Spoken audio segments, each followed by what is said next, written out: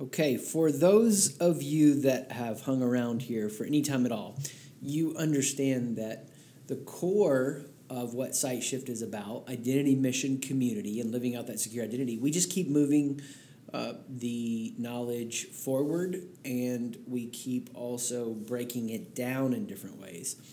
And one of the ways that I've really been fascinated working on the content lately, as far as things that I'm talking about with companies and helping people with, was inspired by a chat with our SiteShift athletes leader.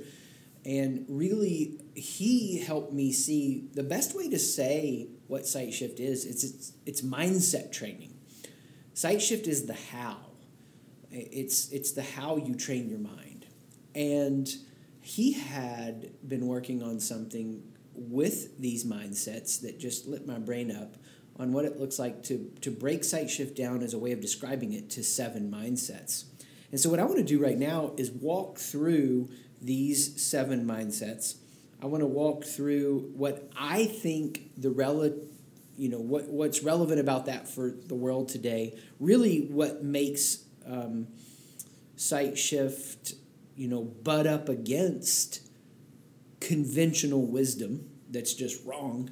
I want to try to really give voice to the critic that would say, Chris, you're wrong, or SiteShift, you're wrong, and interact with that in an honest way, and give it some practical focus for what you do as you help others grow and empower them. Because that's really the obsession of SiteShift. How to train your mindset so that you can relax your way into who you are. Your own brilliance. All right, so the first mindset that SiteShift is really built around, and I'm just going to say that you need these 7 mindsets. I don't care whether you go through SiteShift or not. You just need to figure out how to get these mindsets. But the first mindset you need, let's talk about it that way, is you need a resilient mindset. You need the ability to lead anyway. What do you mean lead anyway? I mean lead no matter what's happening. And what is going to stop you from being resilient is being a part of an institution. Let me just explain this. Institutions reinforce tribalism. They reinforce tribalism because they can't exist without you.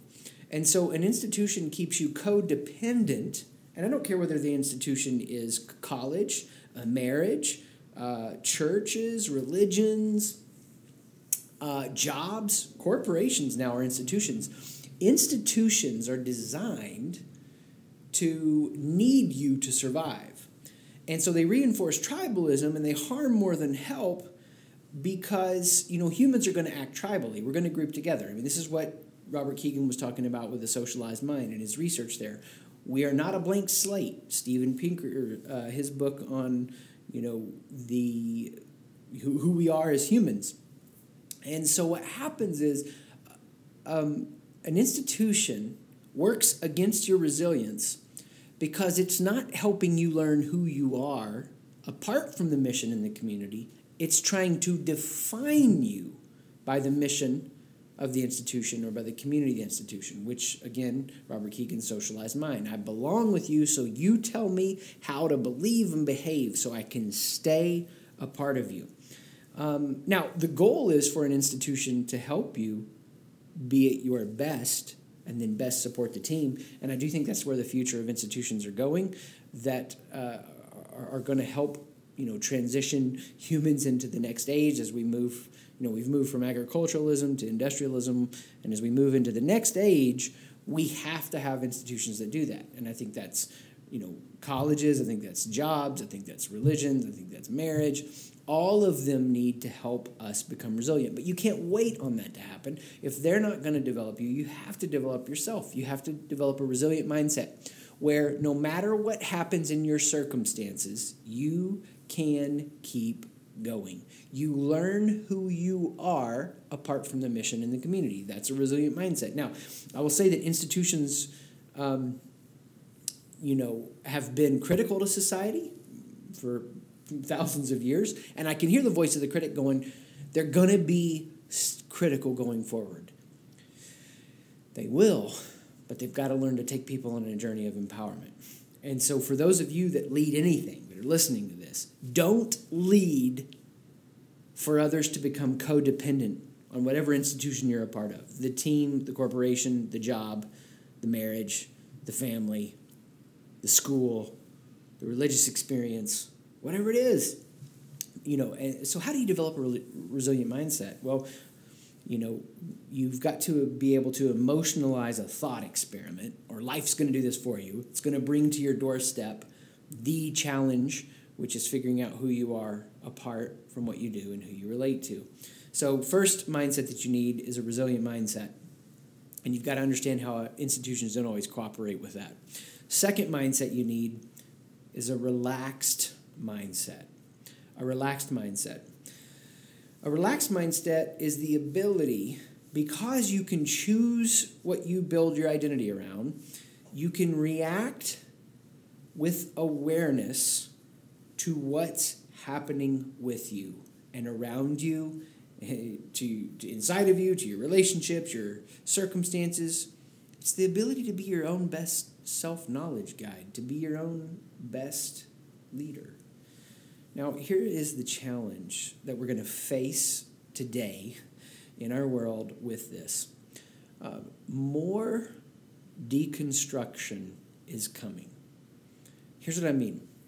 Right now we're seeing, for the first time ever in human history, lots of deconstruction as people can get on the internet and make a choice about their identity. They can actively think about what they want their identity to be, what they want to build their identity around. And there's more exposure than ever. So you're not just growing up with, the familial identity or the religious identity or the social identity that you and your ancestors shared for thousands of years.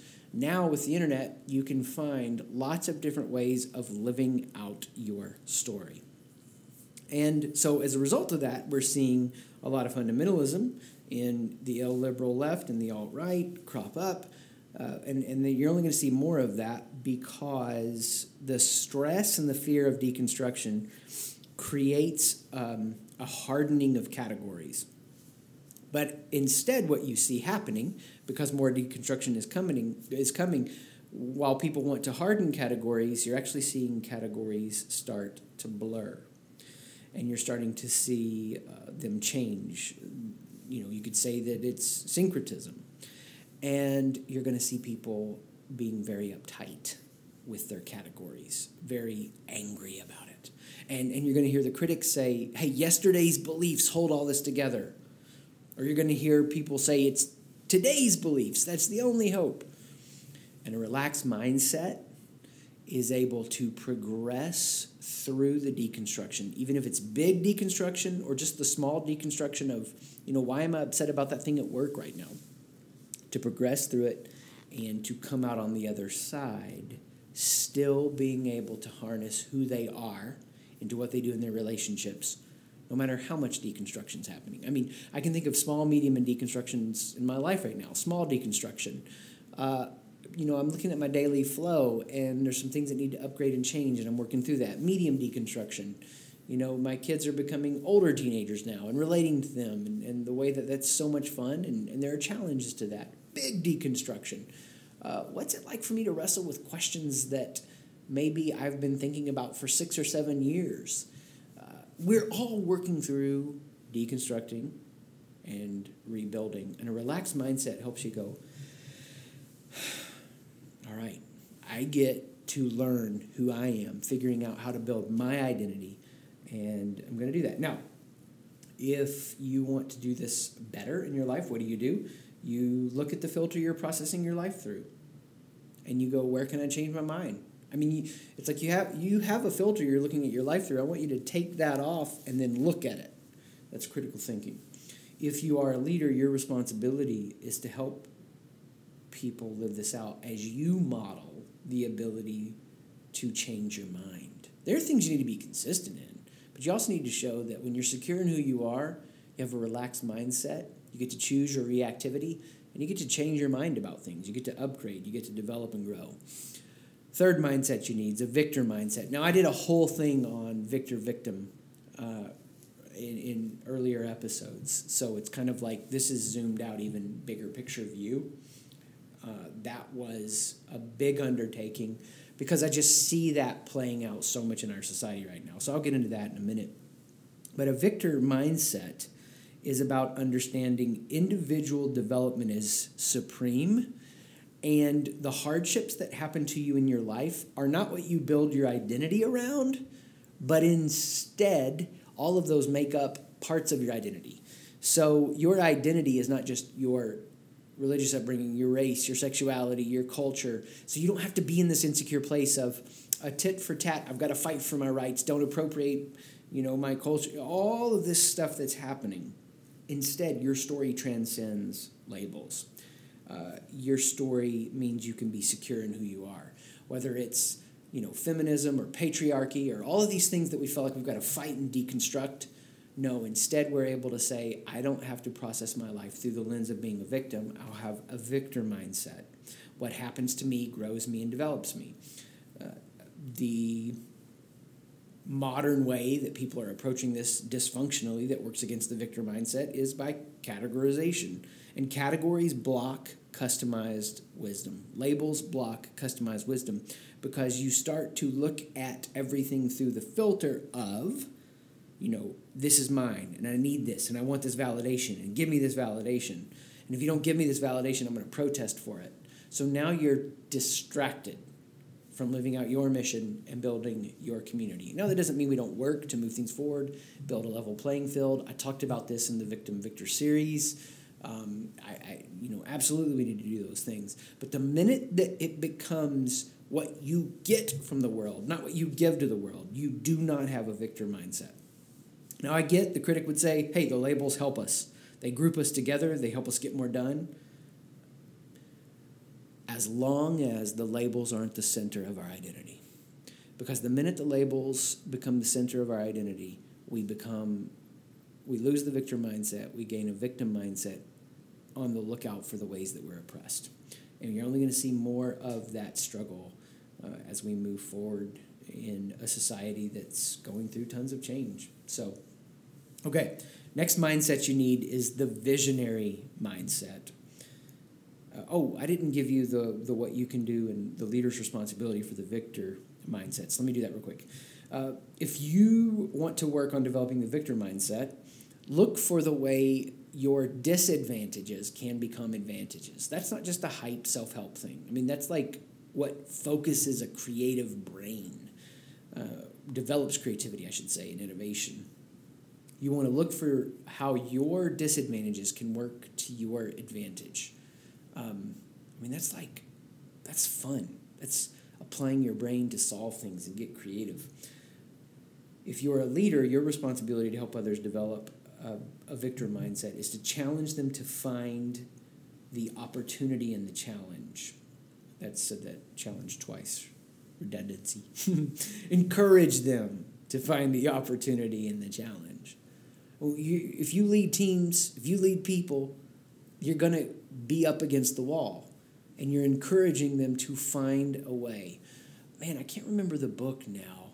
And it was a book on innovation, but it just said, start asking the question, when people say, we can't, it's just flipping it around. Well, how can we? And then get to that innovation that you need to find. But this isn't cheesy and forced. This is truly the way that you approach the world. Carol Dweck's book, Growth Mindset, applies here. Applies in a lot of these places. Fourth mindset, visionary mindset. The visionary mindset. The visionary mindset.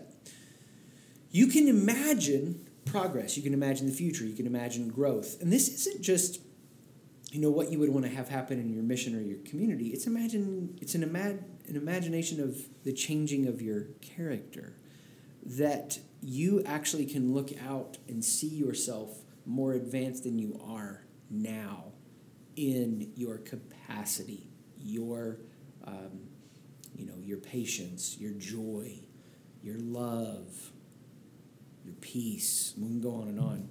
So to be a visionary means you can see what isn't yet a reality. Now, what you're going to butt up against is people are always going to try to pull your mindset, because this is where the average person lives, into a place of fearing the future, over reminiscing the past. And you'll hear this a lot when people are talking about even economic changes and job changes. And so they'll want you to start to think about your life in terms of, what you can do to play along in this grand narrative of we all work together to build society.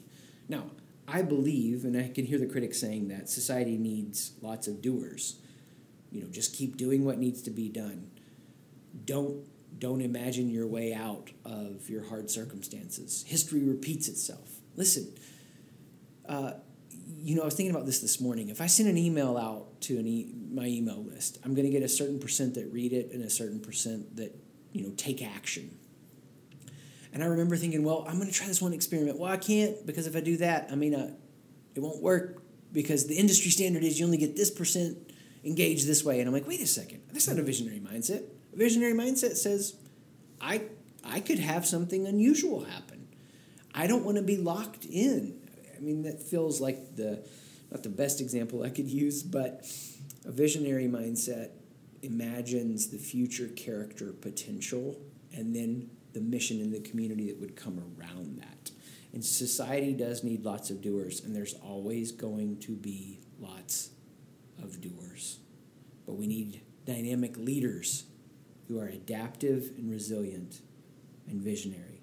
Not just people that double down on some kind of incremental change they hope they can get in their life, but actually people who learn how to harness who they are.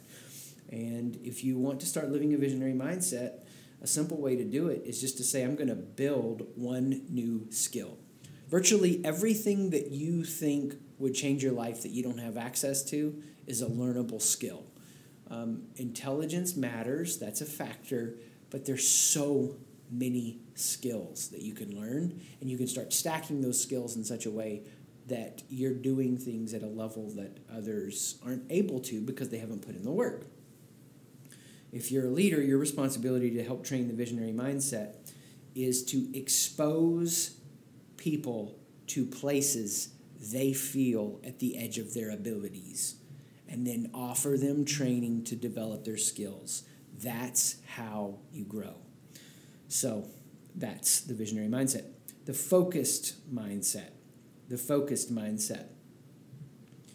The focused mindset is when you can be present, engaged, you're here now, but you're also moving your life to a future vision, right? So we just said visionary. What flows out of that is a focused mindset. I can be present with you now, but I'm also influencing. I'm not afraid to influence. I'm not afraid to grow my influence and start moving things along this trajectory. It's the ability to quiet my mind in the craziness of circumstances, in the pain, in the struggle, in the loss, in the fear, in the hurt, whatever's going on, and to be able to engage this present moment but still move it to the future.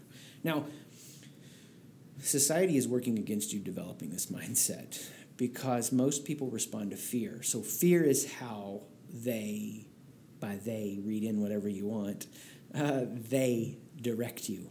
And I've referenced this before. I saw students when I was a college professor pick their fear, try to pick the right major out of fear, try to pick the right career out of fear.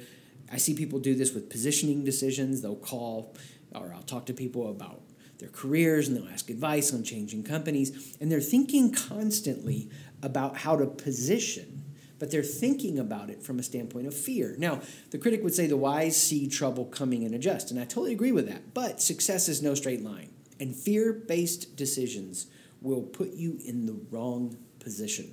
So what we want to learn to do with a focused mindset is to make decisions from, it's going to be okay. And that's small, medium, and big application of that. And so if you want to start working on this, just find one way you can look at a decision you need to make and start thinking about making that decision, not from a place of scarcity, but abundance. Like, there's plenty to go around. It's going to be okay. What would you decide?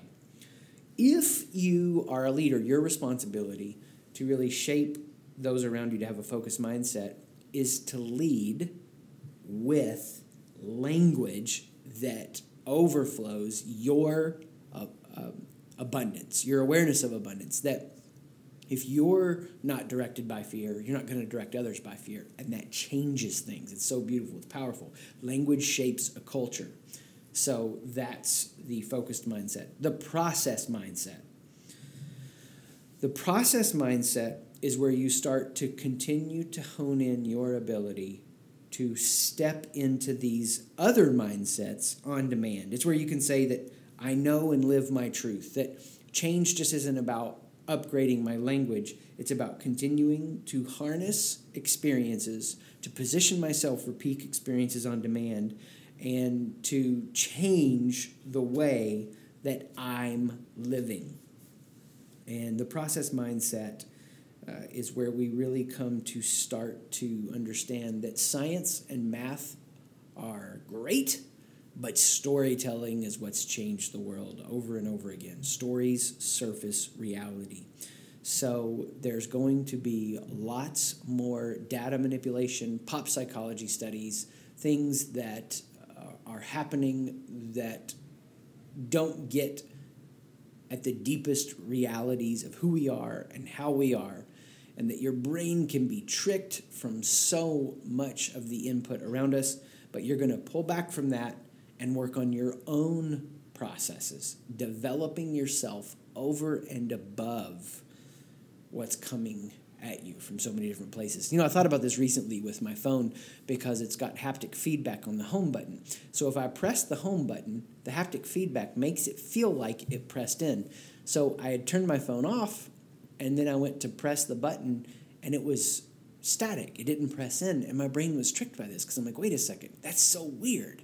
Haptic feedback has trained my brain to a false reality that the button presses in. The button doesn't press in. And we're going to have a society that hungers for data more and more, and that's good. But the problem is you're going to hear the critics say to the process mindset, data helps us know reality over and above perception. And what I'm going to say back to that is, yeah, but perception is still reality, and a story changes us more than data ever will. And the stories a leader tells reveals if they are empowering others with fear or love. So if you want to work on the process mindset, wherever you're tolerating or avoiding in your life or your leadership, upgrade it through replacing it with that new habit you've been working on or that new skill that you've been building from the earlier visionary mindset. And if you're a leader that is wanting to develop these mindsets in others, which why wouldn't you? You need to learn to build rituals into the rhythm of your team that focus and relax them. There's a lot of different ways you can do that. It's the way you build your strategic planning. It's the way you do fun parties and everything in between. You want to keep people focused and relaxed and help them get into those states as they need on-demand process mindset. I feel like there's so much that I'm leaving out that I want to talk about here. But hey, at least I'm giving you an overview of these 7 mindsets. Last mindset, the empathic mindset. The empathic mindset. The mindset that's able to understand the other, which is, right, the great end result of getting away from tribalism. And so if we want to have an empathic mindset, we can serve, we can give love away, even when we are misunderstood. I'm thinking of the Pearl Jam Given to Fly song, stripped and stabbed, he still gives his love away. Man, I love that song. And the empathic mindset enhances our humanity. And technology is only going to keep increasing, taking us away from the empathic mindset. It'll diminish humanity for so many people. I was just talking to a friend who was telling me that more people tuned in for a video game experience. It's like 70 million people than were watching the NBA Finals. Tech is just going to continue to explode as a part of our life, experiences of VR and gaming and simulations. And you're either going to be seeking to escape from reality or enhance your experience of being human.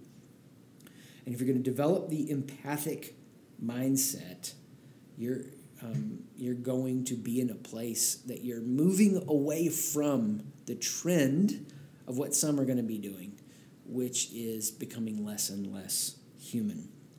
The phone isn't going away, robots aren't going away, AI isn't going away. Regardless of how far it goes, it's going to be around and it's going to increase in its presence. Now, the critic would say we just need more empathy, and that's the answer to everything. And I would say, well, empathy is great, but it's only a starting point. We've got to take the empathy and go back to number one and let the institutions move forward and change and transcend to develop and empower the individual. Now, I'm going to say a bit about that in a second, but if you want to develop the empathic mindset, the best way to do that, commit to a relationship. Now, I'll say it this way, commit to a micro-apprenticeship relationship, specifically in the work context, or if you're going to really transform an institution, you have to work with people on developing them. How do you develop them? You develop yourself. Where you grow, you give to others. So commit to a micro-apprentice relationship. And if you're a leader, it's your responsibility to create a structure and supply content for people to take a journey of individual development. I mean, that's the key task. Robert Keegan, I referenced him earlier, they talk about that in their newest book on becoming a developmental culture, that everyone needs to develop and grow, that growing to the edge of your abilities isn't for the select few, it's for everyone, and that burnout happens not because of the overload, but because we can't make meaning out of our work, and we want to help people do that. So these are the 7 mindsets: resilient, relaxed, victor, visionary, focused, process, empathic. And empathic is is not the end point in the sense that we want this to become cyclical, so we're going back to transforming institutions through these empathic relationships. Now, you need these 7 mindsets. These 7 mindsets are how you get to the edge of your abilities. You become the best of who you are. You become a champion. Whatever the phrase is that you want to use, you grow as much as you can. These 7 mindsets are key. And you need to find something that can get you into these 7 mindsets. What SightShift does in our 12-part process is teach you these 7 mindsets. We give you teaching and skills to get you there. These 7 mindsets, you got to go figure it out somehow, some way, or use SightShift, and SightShift will map on to anything you're doing or experiencing. The more you have going on, the better or the more transformation you'll get out of it. But find a way to work on developing your resilience, learning to stay relaxed in the moment, a victor mindset so that you are not shut down but optimized in the moment, a visionary mindset, you see what others don't see, a focused mindset that in the moments that you need it most, you quiet your mind, you zero in, a process mindset, you keep honing and developing yourself in an empathic mindset, you become a better human. Thanks for being here. Work on those mindsets, develop yourself, grow. Peace.